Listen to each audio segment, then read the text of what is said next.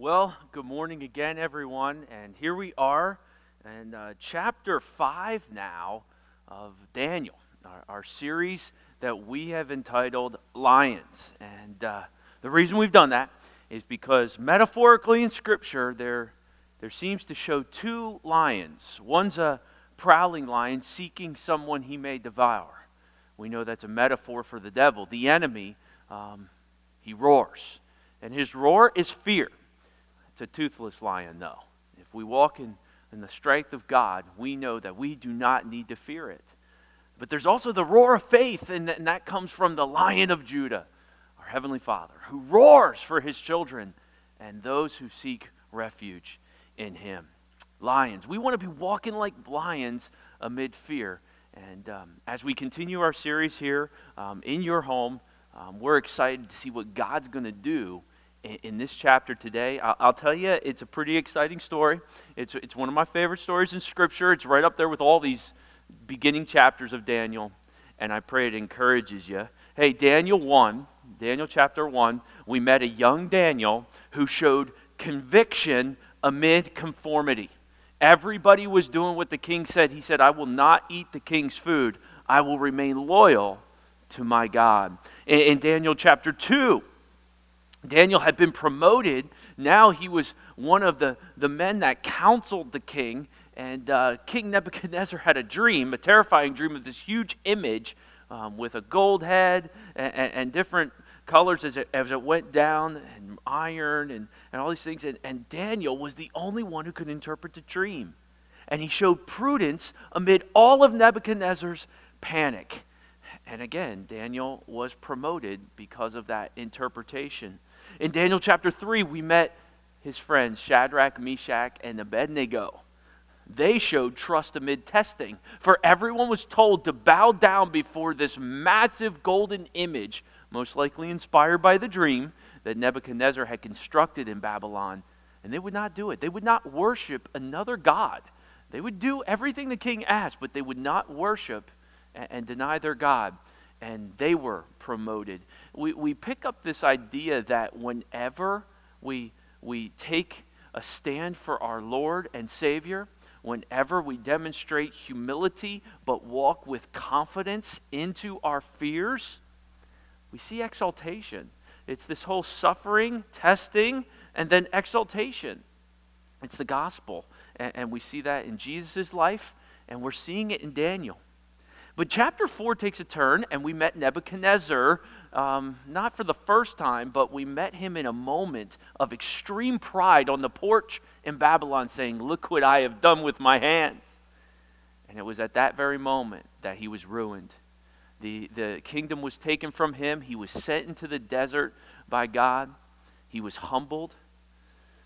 And it wasn't until his reason returned amid the ruin that his kingdom was restored. And what was the reason that returned to him? Humility. Well, today it's now between chapter 4 and chapter 5, some 36 years have passed. And Babylon is thriving under the kingly reign of Belshazzar. Now this Belshazzar, he's got an incredible kingdom, and Babylon now is some 55 miles wide in its perimeter. It was like no other city in the world. It had these hanging gardens. It was stunning. He had taken what Nebuchadnezzar had built up and took it to a whole nother level. There were over 100 gates of bronze with this huge deep moat around the city. It was unbelievable and stunning. The Euphrates River ran through it and divided it on either side. And oh my goodness, it was just gorgeous. Babylon. Belshazzar's Babylon. But you know what? Just like Nebuchadnezzar, Belshazzar got full of himself. And today, chapter 5, we're calling this one Reckless Amid Risk. We're going to see how Belshazzar's recklessness really led to his demise. And I pray we learn from it, we grow from it, and we don't walk with recklessness amid risk. And in doing so, we'll walk as lions. Would you pray with me as we begin reckless amid ruin? Heavenly Father, use this text today to really help us gain insight, much like chapter 4, in how not to live, how not to behave. And Lord, if there's any recklessness in us, may we surrender it to you, especially with all the risk we are potentially living in the time that I'm praying this. Lord, use this passage today to encourage us and inspire us, and may we leave this time in the Word of God being different because we opened it today. And we pray this in Jesus' name. Amen. All right. Hey, have you ever been reckless? I mean, is that something that you've ever been? I got a dash of a car up here because I can think of a particular time I was extremely reckless. It was Christmas, I believe, 2002. I had a young family. I was 25 around that time, and I had a 2-year-old and a 3-month-old in the back, and I made a decision that was completely reckless. You see, it was Christmas, and when you're a young couple, you try to get around to all the grandparents so they can see the grandkids. And my wife wanted to go home, which was in Bellefonte, Pennsylvania, and we live, if you're watching and you're not local with us, we live just north of Philadelphia here in Percy, Pennsylvania. And in order to get to Bellefonte, you have to go up what's called the Northeast Extension and jump onto Route 80, which runs across the top of the state. And so, to put it mildly, weather in our area is different than weather up there. And all Christmas Day, we were talking about going to her parents', but there was kind of an impending storm coming in, and we were just deciding, should we go, shouldn't we go? It didn't look that bad outside my window. We had people here kind of counseling us, I don't think you should go. Wisdom says stay, but I'm 25, I'm 26 at the time, and come on, I got an SUV, I got a 4-wheel drive. I mean, come on, what could stop us? So I got in my blue SUV. And we got the kids in the back. We bundled them up. They got some of their presents with them. And I get in, and we're headed up the Northeast Extension, and there's flurries in the air. And we went through there's a tunnel, and we came out the other end of the tunnel.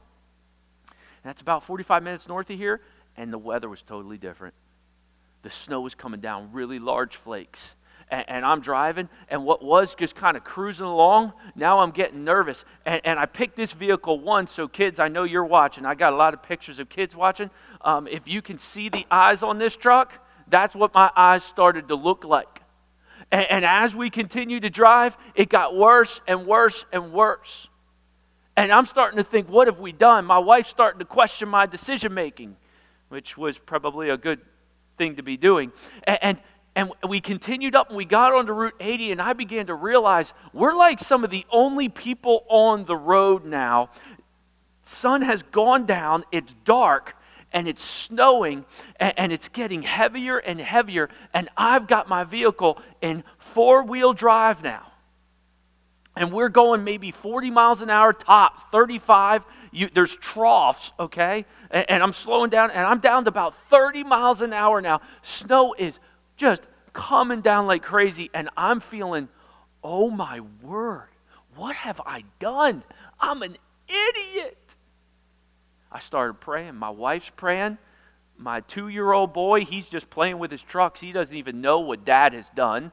And my 2-month-old little girl is sleeping, our sweet baby. She doesn't even know what her dad's gotten her into. And I'm headed down, and we haven't called my wife's parents because we didn't want them to know what we were doing, because they would say, don't come, and we wanted to be there for Christmas and surprise them. We're headed down the road, and the snow continued. My wife got a phone call from her mom, and she said, I'm so glad you guys didn't come, because they just shut down Interstate 80. No one's allowed on it. My wife says, That's why no one's on the road, because we're on a shutdown highway. My wife got the courage to tell her, we're still outside of Danville. We're getting closer. You came? We came. Oh, my word.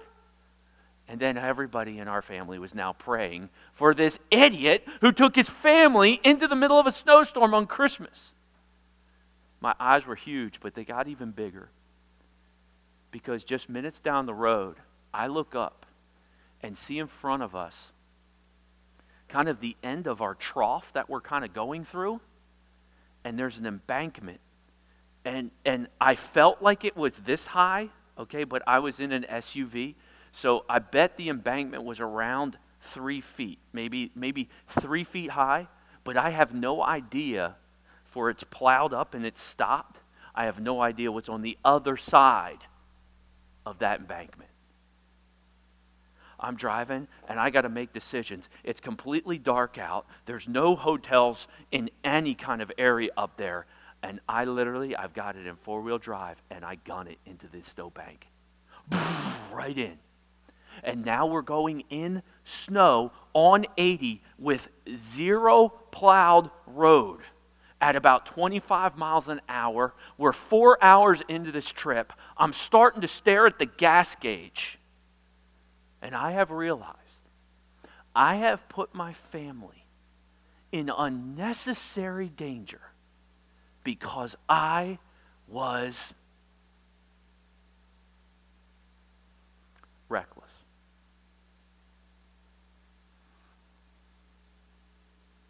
Yeah, you can believe what the Lord did for me that night. I'm going to share that before this sermon ends. But I want us to be thinking, where am I most likely to be reckless?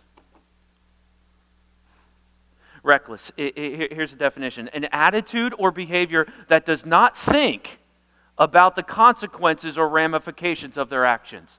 But it also means an attitude or behavior that does not care about the consequences or ramifications of their actions. Have you said at all during this crisis, look, I don't care.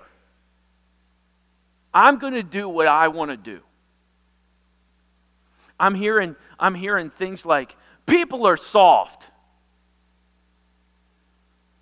You know, as a person with asthma, growing up, and as a possible at risk, knowing people in our church family, that if they were to get the coronavirus, that they would be more at risk than others, boy, I find that to be a really harsh opinion. I've heard things like, this is the worst thing that's ever happened in my life. I mean, I'm so bored. This is horrible. Okay, time out.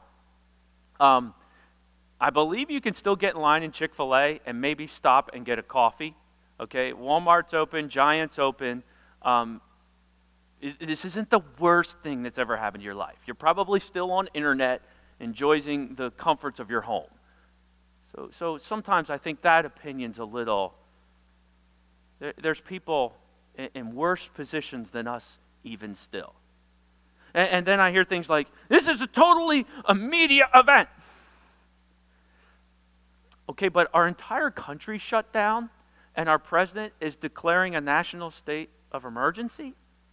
Maybe we should respect that a little bit. I hear things like, I ain't listening to no government. Aren't they trying to save lives right now? Isn't that the motivation behind this? I mean, I'm even seeing pastors taking stands for things that have nothing to do with persecution. We're tempted right now to possibly be reckless, and I want us to learn today. And I want us to process that today. And I want you to ask yourself this question. Here it is.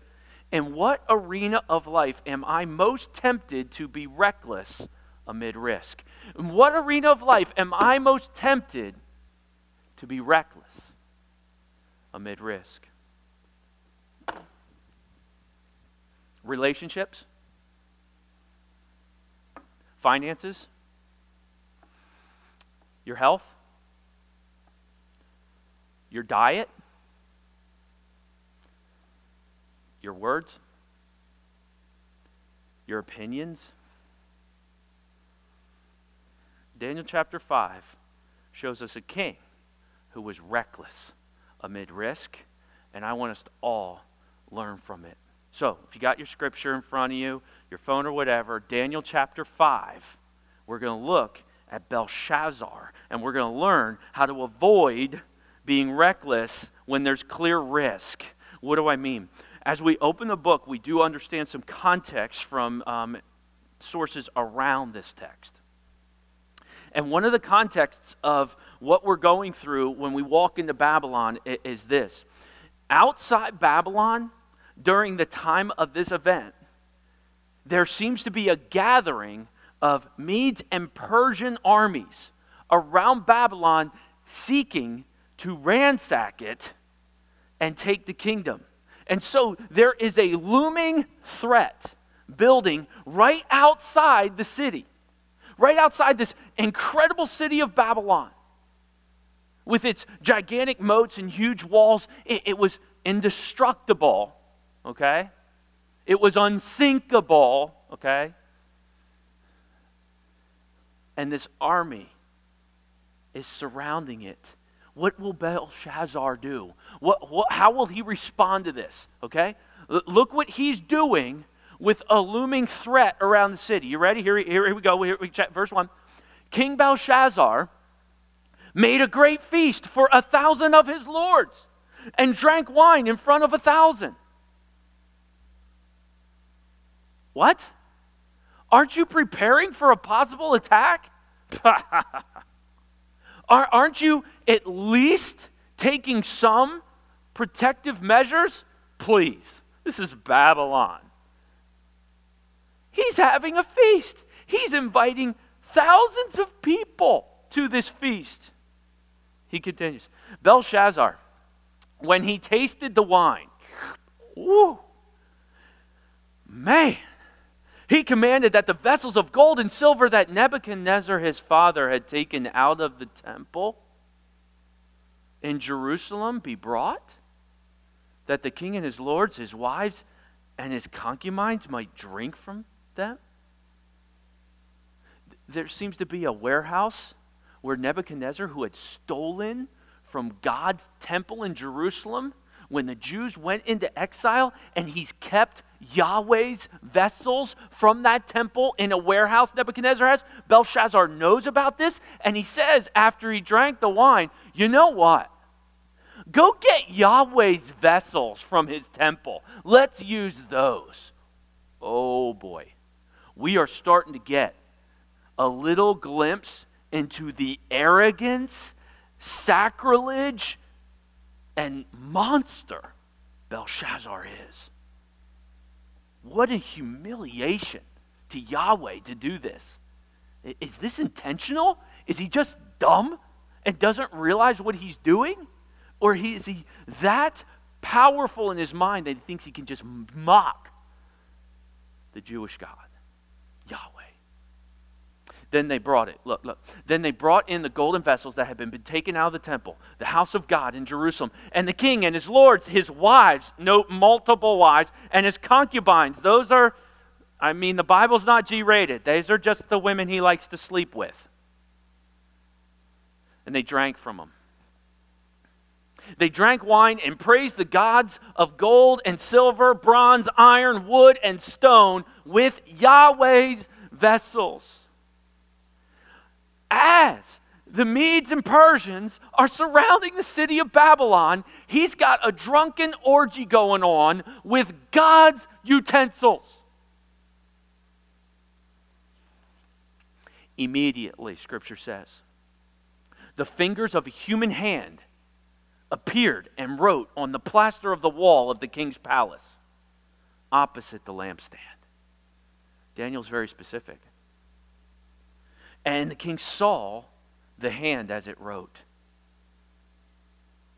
He's having this massive party, and a hand shows up, not a body, a hand shows up and starts writing on the wall.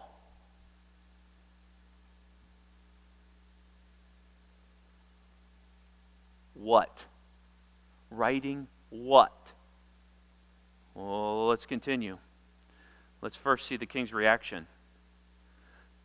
Then the king's color changed, and his thoughts alarmed him, and his limbs gave way, and his knees knocked together. He basically goes, his knees are shaking. He's looking at this. I can't even tell you how terrified he is, and wouldn't you be? Is it possible he knew? Is it possible he heard legends of this Yahweh? And he knows he ticked him off? He's terrified. He's alarmed. His color changed. I'm going, he went white, right? The king called loudly to bring in the enchanters, the Chaldeans, and the astrologers. The king declared to the wise men of Babylon, whoever reads this writing and shows me its interpretation will be clothed with purple and have a chain of gold around his neck and shall be the third ruler in the kingdom. He's going to advance you all the way to the top of the kingdom, put purple on your gold chain. You got to tell me this interpretation. Note again, Daniel's nowhere to be found. We find out he's basically retired or maybe even laid off. Belshazzar wasn't interested in his duties. Then the king's wise men came in, but they could not read it or make known to the king the interpretation. Then the king Belshazzar was greatly alarmed, and his color changed. I wonder if he went from white to red. And his lords were perplexed.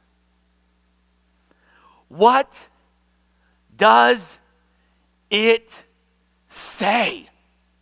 What did this hand write?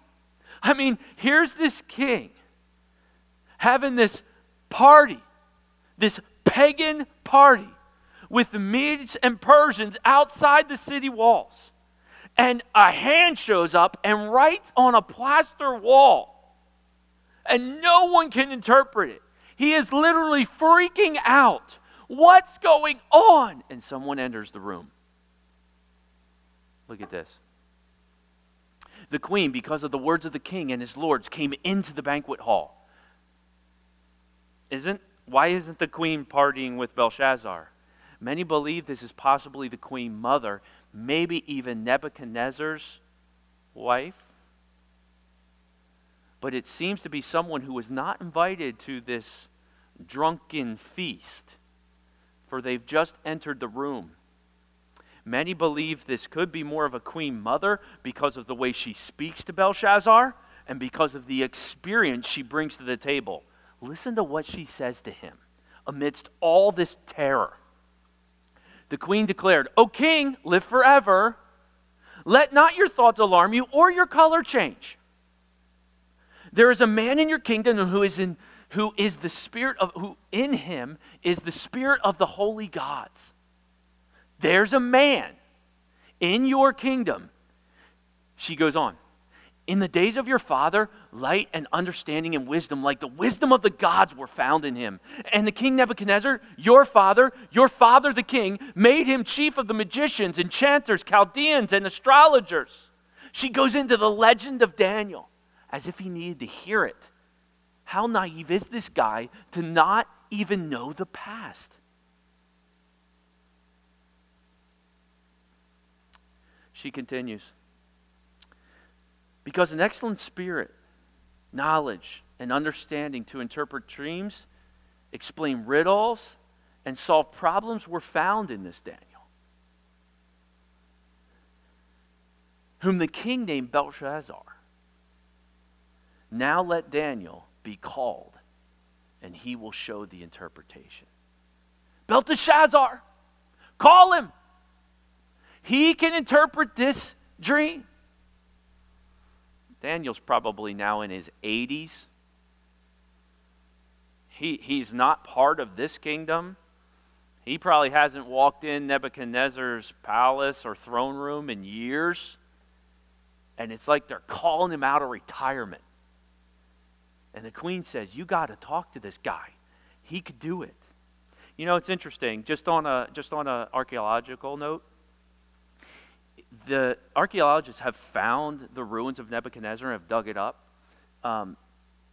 They found the throne room And in the throne room, they found it to be basically, as they uncovered it, about 56 feet wide and about 173 feet long, kind of like a size of a basketball court, maybe a little bit larger.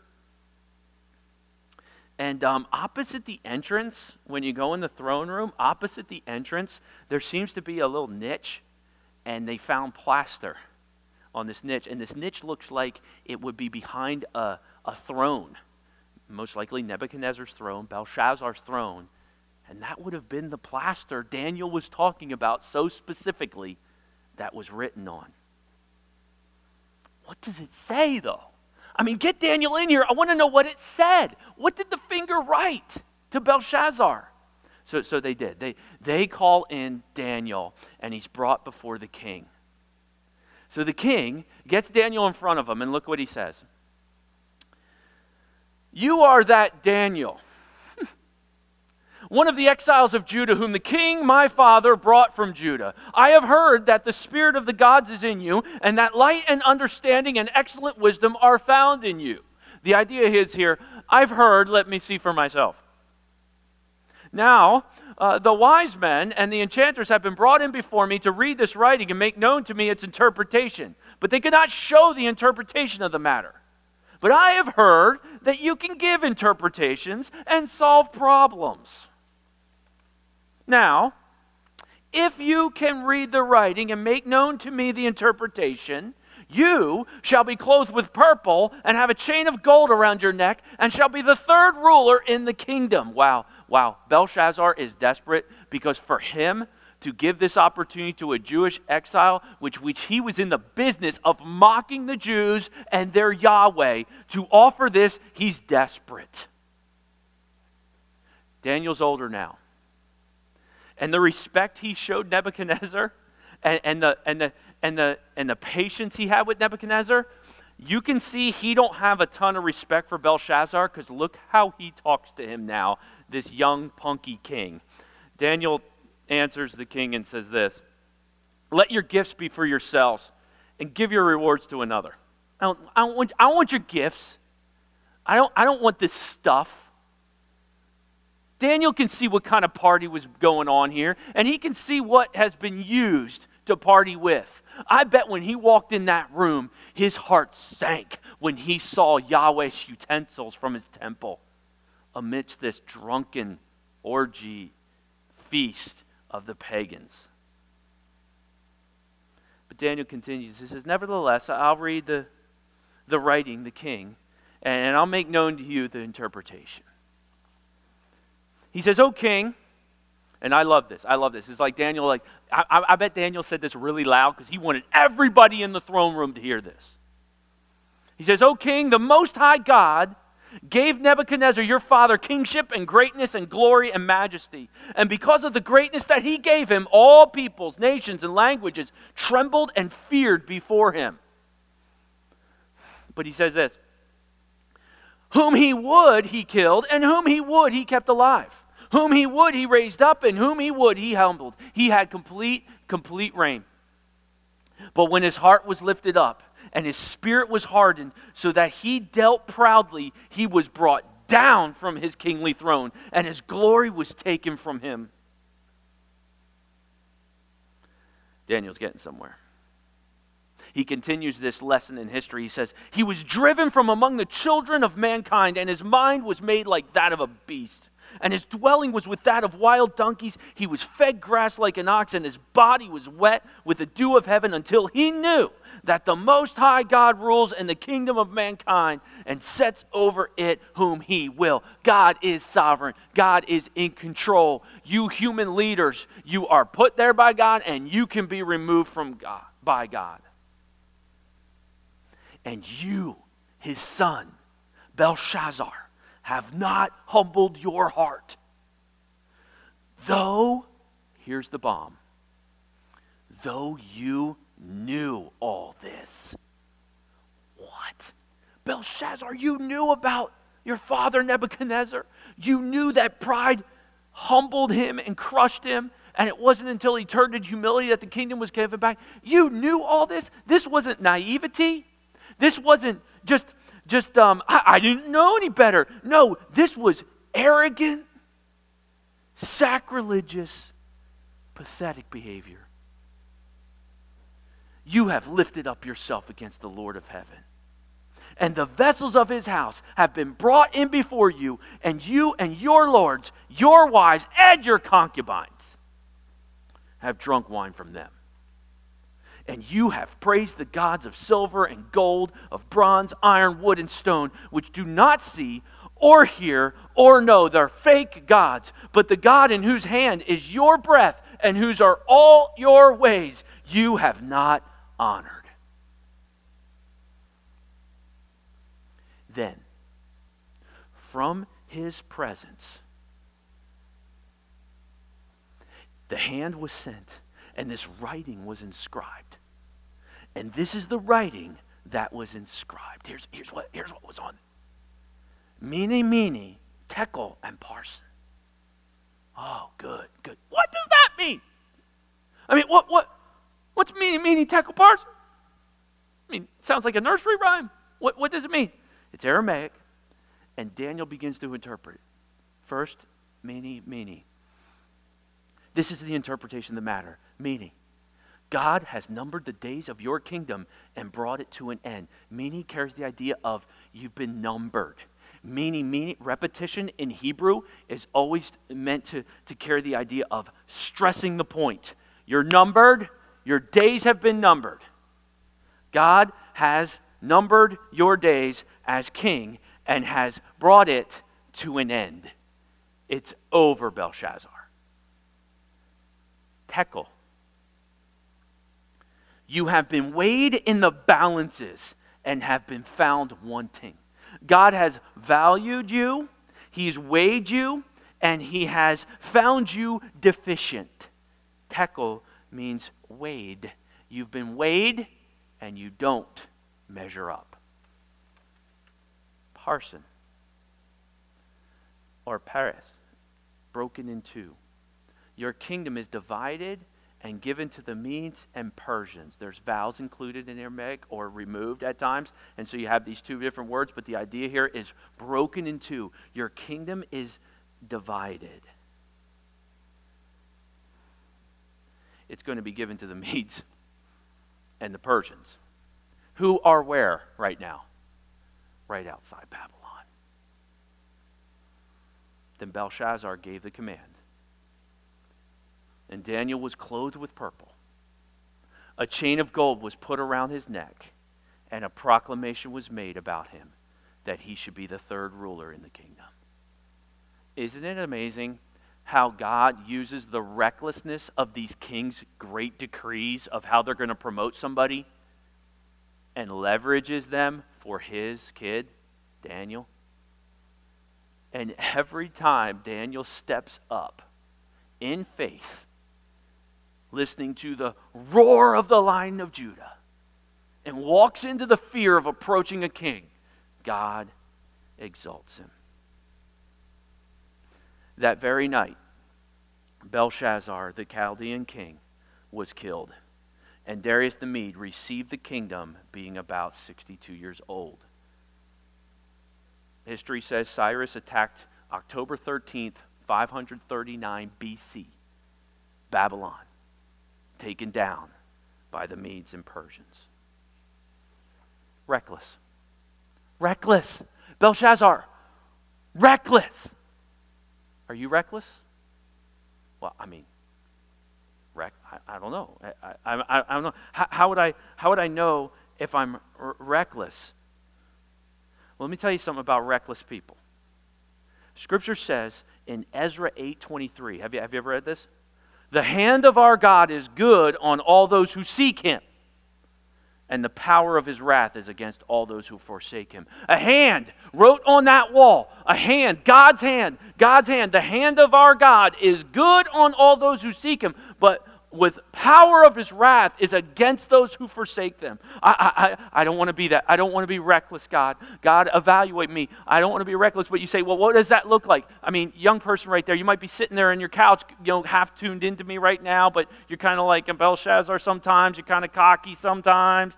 College student, you're kind of like, yeah, I kind of maybe have been blowing off the risk around me. Whatever it is, how would I know if I'm reckless? Here's six characteristics. We're going to take them from verses in Scripture that kind of show what recklessness is. Here's one. Overconfidence. Recklessness is overconfident. Thinks it can do anything. I can handle anything. The wise person fears and turns away from evil, but the fool is reckless and is overconfident. Hey, man, I can handle surfing the internet at night by myself. I mean, I can handle this boyfriend. I know he's a little nuts, and sometimes he takes advantage of it. Overconfident. Second,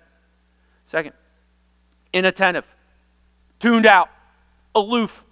The plans of the diligent certainly lead to profit, but anyone who is reckless certainly becomes poor. I didn't check in on this. I didn't know this. I wasn't diligent. I was lazy. I was inattentive. I didn't realize that.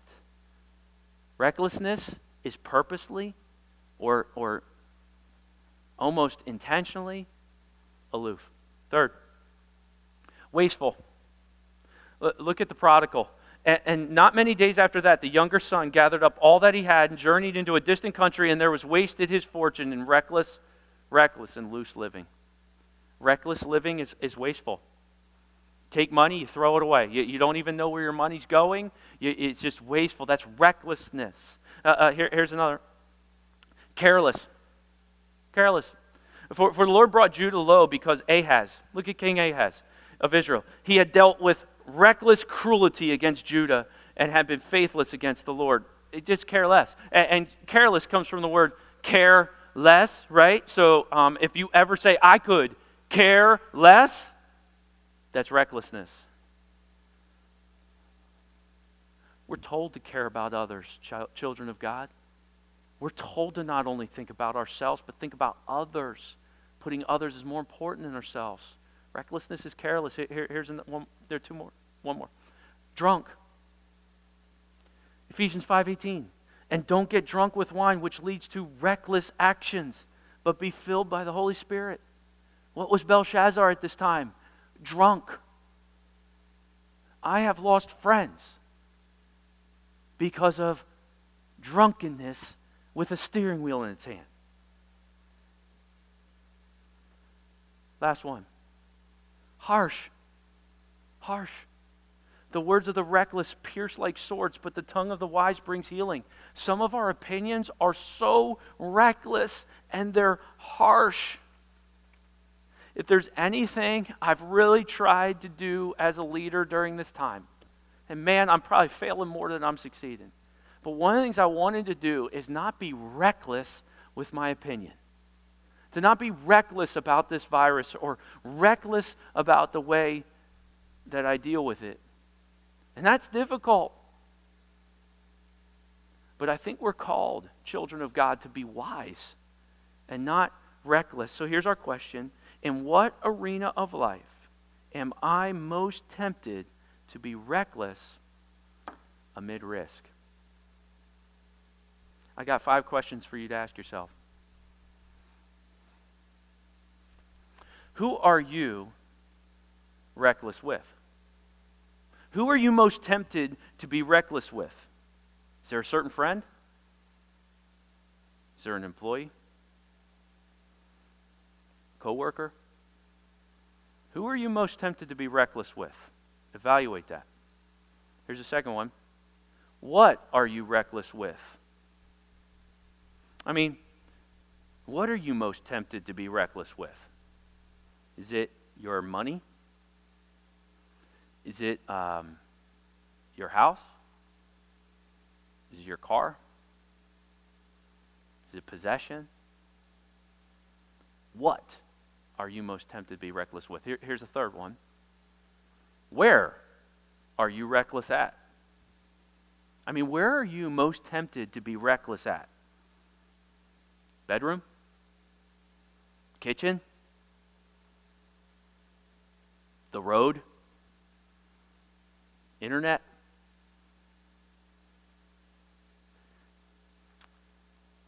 When are you reckless usually? When you're alone? In groups? Man, I'm fine by myself, but when you get in groups?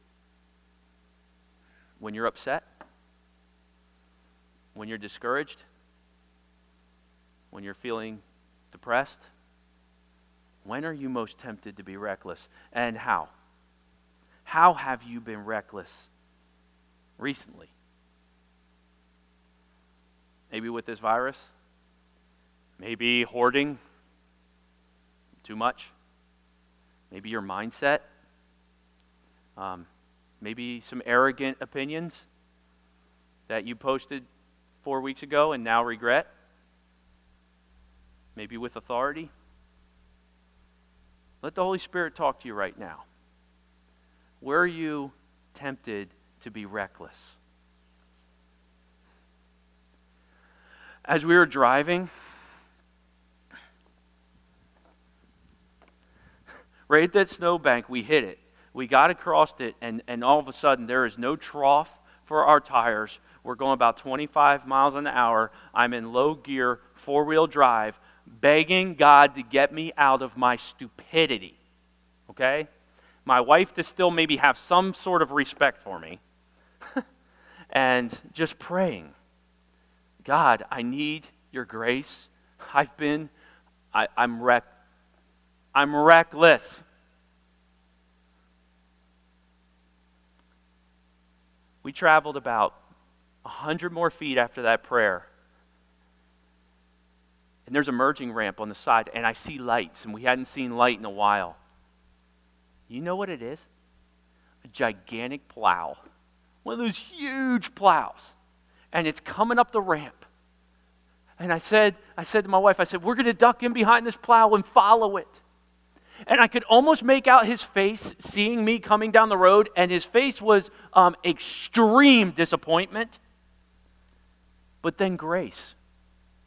For I watched him go, get behind me.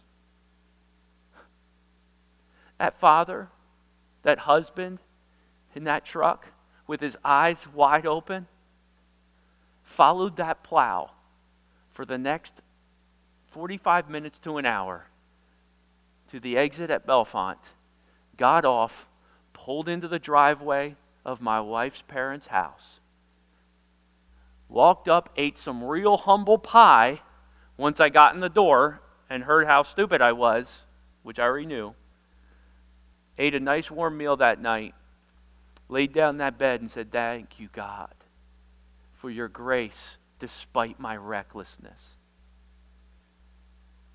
You know, when people think about the hand of God, it's often scary, like the writing on the wall. But you know what? It's not scary for his kids. The hand of God is the most comforting thing we could ever see. How do you see the hand of God? Are you terrified of it like Belshazzar? Or are you comforted by the hand of God? I really believe your context is based on whether you've accepted Jesus Christ as your personal Savior. For if you know Jesus as your Savior, you aren't afraid of the hand of God. You are enthused, comforted, grounded, secured by the hand of God. Folks, I know there's many people listening out there from many different arenas of life.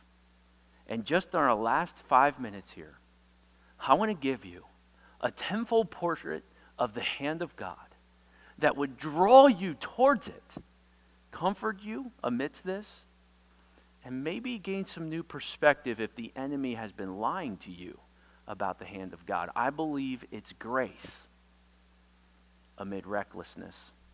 So here's what I've called it, the tenfold portrait of the hand of our God. And I'm going to go relatively quick because I believe each verse builds on itself. Write it down if you want, but lock in here. Let's get from Scripture a portrait of the hand of our God. For the hand of our God is good on all those who seek him. So let's seek him. Here we go. Here's what the hand of God does. Are you feeling angry out there, or you're frustrated or discouraged? Here it is. The hand of God lifts up even among defeat. Humble yourself. Just humble yourself. Therefore, under the mighty hand of God, in proper time he may exalt you. The hand of God lifts up his children even when they feel defeated. Here's the second one. It protects amid trouble. Are you feeling attacked? I know there's some administrators that have had to make decisions and they've been attacked for it. Are you feeling attacked? Though I walk in the midst of trouble, you preserve my life. You stretch out your hand against the wrath of my enemies, and your right hand delivers me. Psalm 138:7. The hand of God protects amid trouble. He's going to fight for you, even if you feel attacked. That's what we have, child of God. Third, it grips amid instability. Listen to John 10:29. My Father who has given them to me, Jesus is talking, is greater than all, and no one is able to snatch them out of the Father's hands. Are you feeling scared this might be the end times? Maybe you're a non-church goer and you've kind of gotten out of the habit of going to church and you've been kind of tuning in, but you're scared. Is this the end times? Is this? And I got saved. I think I got saved. Maybe I'll get saved again, or should I call on the name of the Lord? Listen, if you have called on Jesus Christ to be your personal Savior and have entrusted him, asked for forgiveness for your sin, and called on the name of the Lord and said, be my Lord, Jesus says, the Heavenly Father grips you. You don't have to be unstable. You don't have to fear. You don't have to worry. That's what the hand of God does for his kids. Maybe you're feeling a little insecure. You know what the hand of God does? It reassures amid insecurity. I know there's some business owners out there who don't know if their business will ever bounce back. Even these may forget. Isaiah speaks of God talking about his children. Yet I'll not forget you. Behold, I have engraved you on the palm of my hand. Your walls are continually before me. Isn't that cool? That God knew the walls of his children. He knows the walls of your business too. Are you willing to allow him to reassure you amid this insecurity you might be feeling, that he knew this was coming? He knew this was coming for your business. And even if your business doesn't bounce back, maybe he has a better one for you. Kids out there, are you feeling scared during this time? Look what the hand of God can do. It can hold on to you amid fear. For I, the Lord your God, hold your right hand. It is I who say to you, fear not. I am the one who helps you. Isaiah 41:13. There's nothing more powerful for a parent to grab a hold of a little kid when they're feeling scared. Our Heavenly Father says, hey kids, I got you. I got you. You know what else the hand of God does? It comforts amid dismay. Fear not, for I am with you. Be not dismayed, for I am your God. I will strengthen you. I will help you. I will uphold you. I'll uphold you. You're fallen. You're fallen. You feel dismay. You feel discouraged. I'll hold you up with my righteous right hand. Wow. College student, you feeling a little dismay? You lost your spring. You lost your friends. You're having the time of your life, and all of a sudden now you're in your bedroom playing video games. Feel a little dismay? God says, hey, I got you. I'm going to strengthen you through this. I'm going to use this in your life. You know what? It saves amid ruin. Look at this. The hand of God saves amid ruin. Behold, the Lord's hand is not shortened that it cannot save, or his ear dull that it cannot hear. Isaiah 59:1. I know there's some government officials, God-fearing government officials, who are feeling a little doomsday with this. They don't know when this is going to end, if this could go even into our summer. God can turn this around. And in his timing, he will. We need to lean into him and not let the enemy preach doomsday into our life. Maybe you're just feeling anxious. I know there's a lot of moms out there that are just feeling a little uneasy and anxious. You know what the Lord's hand does? It stabilizes amid upheaval, amid uneasiness. I have set the Lord always before me, because he is at my right hand. I will not be shaken. Psalm 16:8. Hear that. Set the Lord before you. How do you set the Lord before you? Here's what you need to be reading more than the articles on your phone. Set the Lord before you. He can stabilize amid upheaval. He leads amid unrest.